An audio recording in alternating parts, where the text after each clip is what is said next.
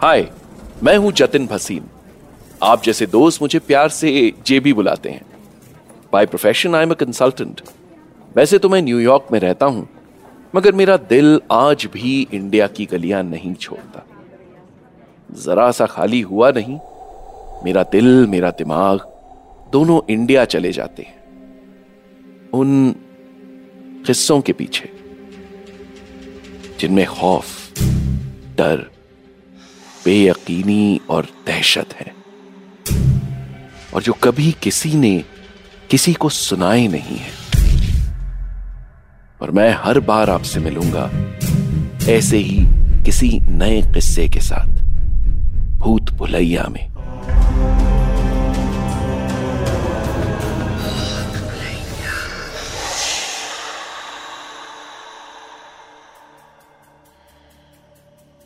आज मैं आपको अपने एक दोस्त शिखर का किस्सा सुना रहा हूं। किस्सा उसकी मोहब्बत का, उसकी मोहब्बत की आंखों का। वो कहता था उसकी गर्लफ्रेंड की आंखें दुनिया की सबसे खूबसूरत आंखें हैं, कंचई नीली गहरी आंखें, किसी नीले समंदर जैसी, जो उनमें एक बार झांक ले बस डूब ही जाए। मेरे दोस्त से भी यही गलती हो गई। वो उन आंखों में झांक बैठा और हमेशा के लिए डूब गया।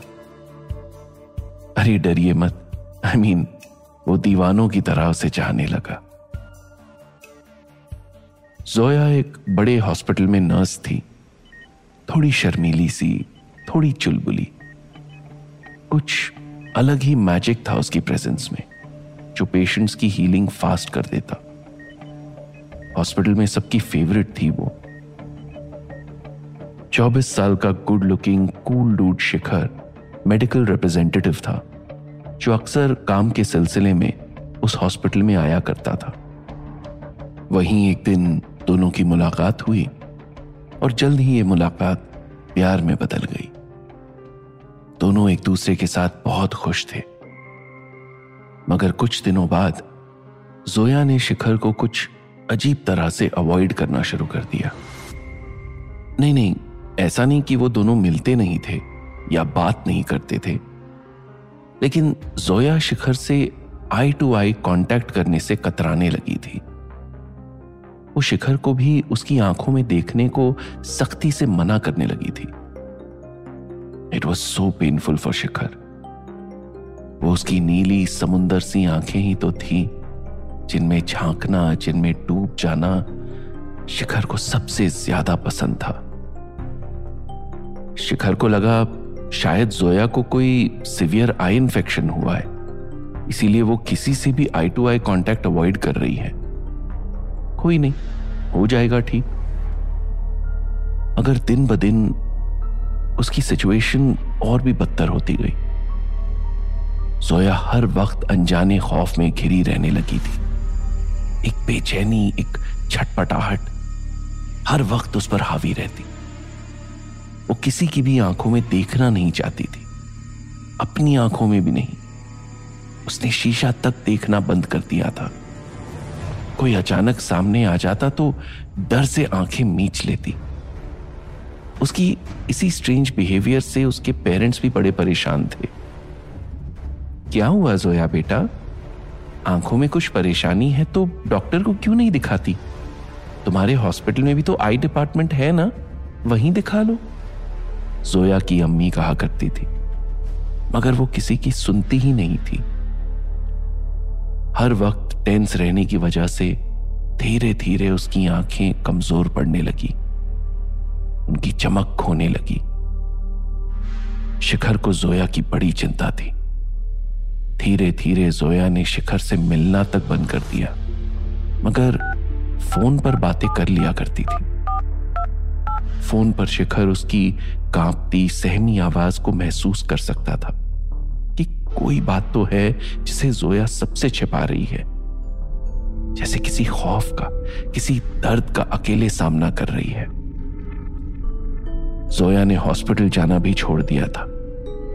वो सारा दिन अपने कमरे में बंद रहने लगी थी। घर वालों को कभी कभी उसके कमरे से सिसकने की, गिड़गिड़ाने की आवाजें आती। मेरा पीछा छोड़ दो, मैंने क्या बिगाड़ा है तुम्हारा, चली जाओ यहां से। पहले तो उसके अब्बू ने बहुत कोशिश की कि उसे किसी आई स्पेशलिस्ट को दिखाए। फिर उन्हें लगने लगा कि जोया को किसी साइकाइट्रिस्ट की ज्यादा जरूरत है, मगर अम्मी, उनका कहना कुछ और ही था। जरूर अपने अस्पताल से कोई अला बला पकड़ लाई है, रोज कोई ना कोई तो मरता है वहां। पर पिछले दिनों पोस्टमार्टम यूनिट में भी ड्यूटी थी इसकी, तभी से ऐसी हालत है। कोई रूह, जिन, प्रेत पीछे लग गया है मेरी बच्ची के। क्या हाल हो गया मेरी फूल सी जान का। जोया की अम्मी मुंह में दुपट्टे का कोना ठूंस जोर जोर से रोने लगी। मैं कल ही इसे झाड़ फूंक लगवाने बाजार पर लेकर जाती हूं। बेकार की बातें बंद करो, मैं किसी अच्छे साइकाइट्रिस्ट का पता करता हूं, तब तक उसे प्यार से संभालो, उसके अब्बू ने कहा। एक दिन शिखर ने बहुत मिन्नतें कर जोया को मिलने के लिए मना ही लिया। वो मानी, मगर इस शर्त पर कि शिखर उसकी आंखों में नहीं देखेगा और उससे इस बारे में कुछ पूछेगा भी नहीं। उस शाम जब आसमान बादलों से घिरा हुआ था, अंधेरा छा रहा था, जोया डार्क सनग्लासेस पहन कर आई। हर कोई उसे घूर रहा था, उस पर हंस रहा था। Shikhar felt very bad for her. What's wrong with you Zoya? अगर कोई प्रॉब्लम है तो फॉर गॉड सेक बताओ मुझे। जो भी प्रॉब्लम है हम मिलकर संभाल लेंगे, ट्रस्ट मी। मैं तुम्हें ऐसे डर डर कर जीते हुए नहीं देख सकता। यही तो मैं चाहती हूं शिखर, मत देखो मुझे। जोया फूट फूट कर रोने लगी। शिखर ने जबरदस्ती उसका सनग्लास उतारने की कोशिश की, मगर वो चिल्लाते हुए पीछे हट गई। No, don't look at me, please don't. Zoya ने अपनी आंखों पर हाथ रख लिया और वहां से भाग गई। वो आंखें जो शिखर के लिए दुनिया की सबसे खूबसूरत आंखें थी, वो उन्हें देख नहीं सकता था, उन्हें चूम नहीं सकता था, और ये दर्द उसके लिए दुनिया का सबसे बड़ा दर्द था। उसने दौड़कर जोया की बांह पकड़ ली। प्लीज जोया, बताओ मुझे क्या हुआ है तुम्हें। जोया शिखर की आवाज में छिपा दर्द जान रही थी। भरोसा था उस पर कि वो वाकई उसकी मदद करना चाहता था। उसके कदम रुक गए। जोया शिखर की गाड़ी में उसकी साइड में बैठी थी।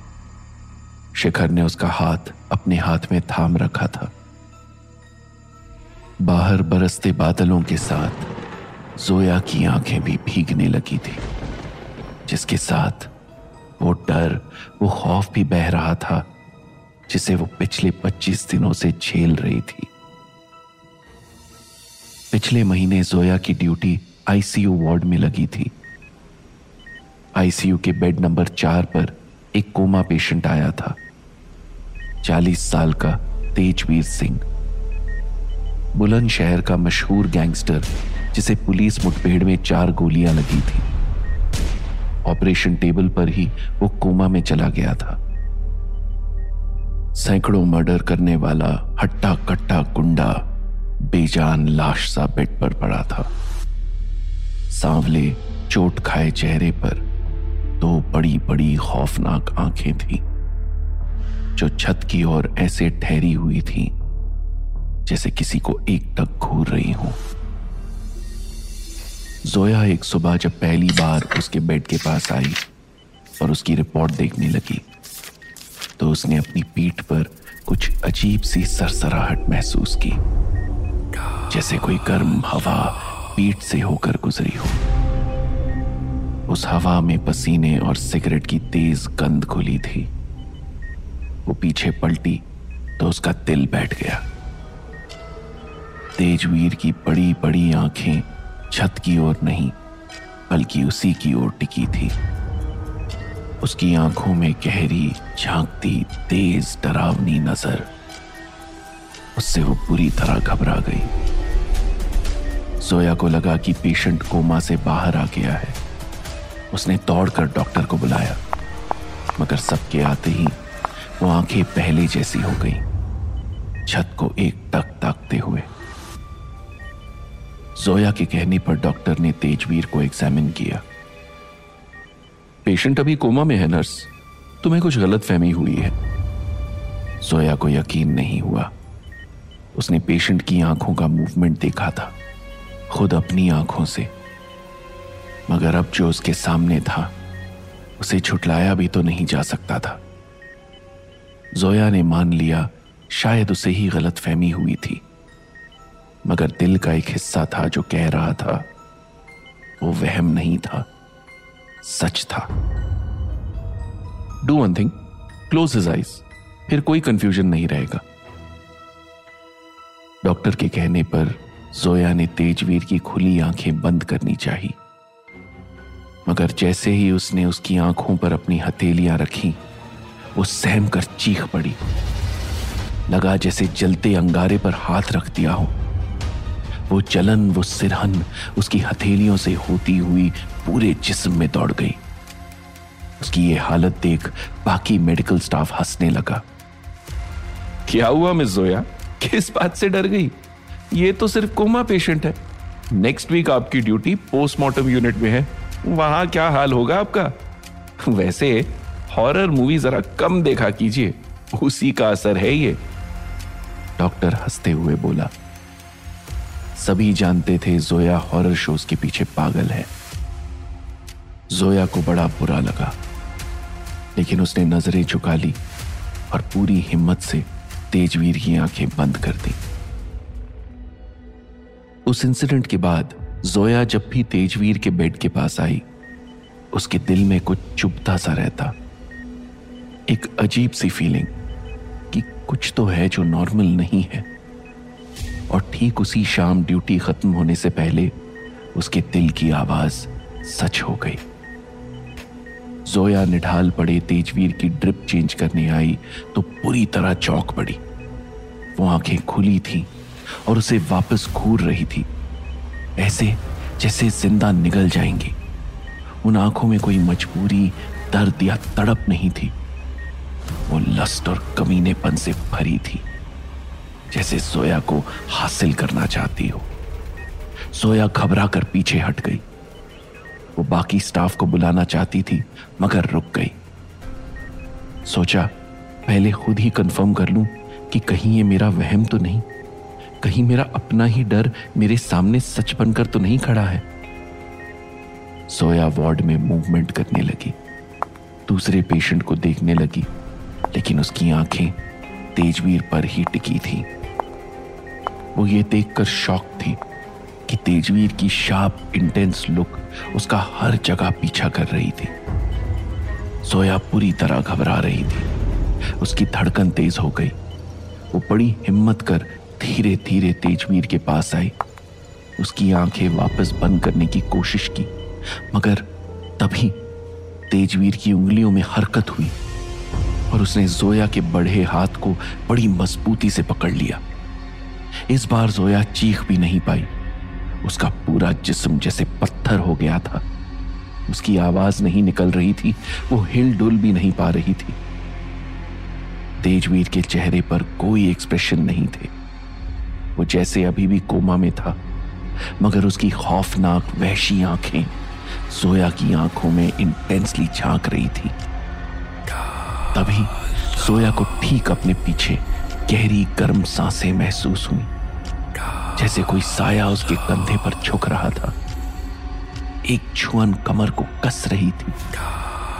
उसे फिर वही स्ट्रेंज स्मेल आई, पसीने, सिगरेट, शराब की मिली जुली स्मेल। और फिर कान में धीमी धीमी फुसफुसाहट होने लगी, जिसे वो क्लियरली सुन पा रही थी। तुम्हारी आंखें बहुत सुंदर है नर्स, बिल्कुल हीरे सी। मैं हमेशा इनके सामने रहना चाहता हूं, इन्हें पीना चाहता हूं, इनके साथ जीना चाहता हूं। बोलो, रहेंगी ना ये खूबसूरत आंखें मेरे सामने? इन्हें रहना ही पड़ेगा, क्योंकि ना सुनने की आदत नहीं है मुझे। कुछ सेकंड बाद पसीने से भीगे जिस्म में जोया की वापस हरकत शुरू हुई। वो पूरा जोर लगाकर चीखी, हेल्प हेल्प। बाहर से दूसरी नर्स और जूनियर डॉक्टर भाग कर आए। जोया किसी डरी सहमी बच्ची सी थर थर कांप रही थी। उसकी उंगलियां तेजवीर की ओर इशारा कर रही थी। ये आदमी होश में है, इसने अभी मेरा हाथ पकड़ा, मुझसे बात की। डॉक्टर ने तेजवीर को वापस एग्जामिन किया। Miss Zoya, this patient is no more, he is dead. What? Zoya हैरान रह गई। वो अभी भी कांप रही थी। बाद में पता चला तेजवीर की मौत तो 2 घंटे पहले ही हो चुकी थी। मगर ऐसा कैसे हो सकता था? वो घूरती आंखें, वो हाथ की मजबूत पकड़, वो सब क्या था? जोया अभी भी नॉर्मल नहीं हुई थी। जहन में बार बार वही सब घूम रहा था। वो एहसास, वो एक्सपीरियंस, वो भारी खुरदुरी हथेली जिसकी पकड़ से बने लाल निशान अभी भी उसकी रिस्ट पर थे। वो इस पहेली को जितना सुलझाना चाह रही थी उतना ही उसमें उलझती जा रही थी। Have some water Zoya, you will feel better. Zoya की कॉलीग अनु ने उसे पानी का ग्लास थमाया। जोया ने थैंक्स बोलने के लिए जैसे ही उसकी ओर देखा, she was in shock again. वो आंखें, वो अनु की आंखें नहीं थी, वो तेजवीर की आंखें थी। दहकती बहकती वहशी आंखें। How is this possible? उसकी डेड बॉडी तो जा चुकी थी। वो आंखें अब नहीं है, कहीं नहीं है, मगर वो थी। जिसको जोया देख रही थी, उसकी आंखों में तेजवीर की आंखें दिख रही थी। वो कहीं नहीं गया था, हर किसी की आंखों से उसे ही देख रहा था। यही तो चाहता था वो, हर पल उसकी आंखों को देखना। बाहर बारिश बरस कर थम गई, मगर जोया की आंखें अभी भी बरस रही थी। शिखर चुपचाप बैठा समझने की कोशिश कर रहा था कि जोया ने उसे किसी हॉरर शो की स्टोरी सुनाई है या ये वाकई आप बीती है। वो उस वक्त जोया से कुछ भी सवाल जवाब कर उसे मेंटली डिस्टर्ब नहीं करना चाहता था, इसीलिए उसे चुपचाप घर ड्रॉप कराया। कुछ दिनों बाद शिखर को जोया की मम्मी का कॉल आया। वो बता रही थी कि जोया की हालत बहुत बिगड़ चुकी है। उसकी आईसाइट बहुत खराब हो गई है, उसे सब धुंधला दिखने लगा है। डॉक्टर कहते हैं वो खुद कुछ देखना ही नहीं चाहती। उन्होंने ये भी बताया कि अब उसे सिर्फ दूसरों की आंखों में ही नहीं, बल्कि हर जगह, हर चीज में वो ही 2 स्ट्रेंज आंखें दिखती हैं। जोया की मम्मी ने बताया कि वो जोया को एडवांस साइकिक ट्रीटमेंट के लिए मुंबई ले जा रहे हैं। और एक दिन मुंबई से खबर आई, जोया की आंखों की रोशनी चली गई है। She went completely blind. यह सुनकर शिखर बुरी तरह से रो पड़ा।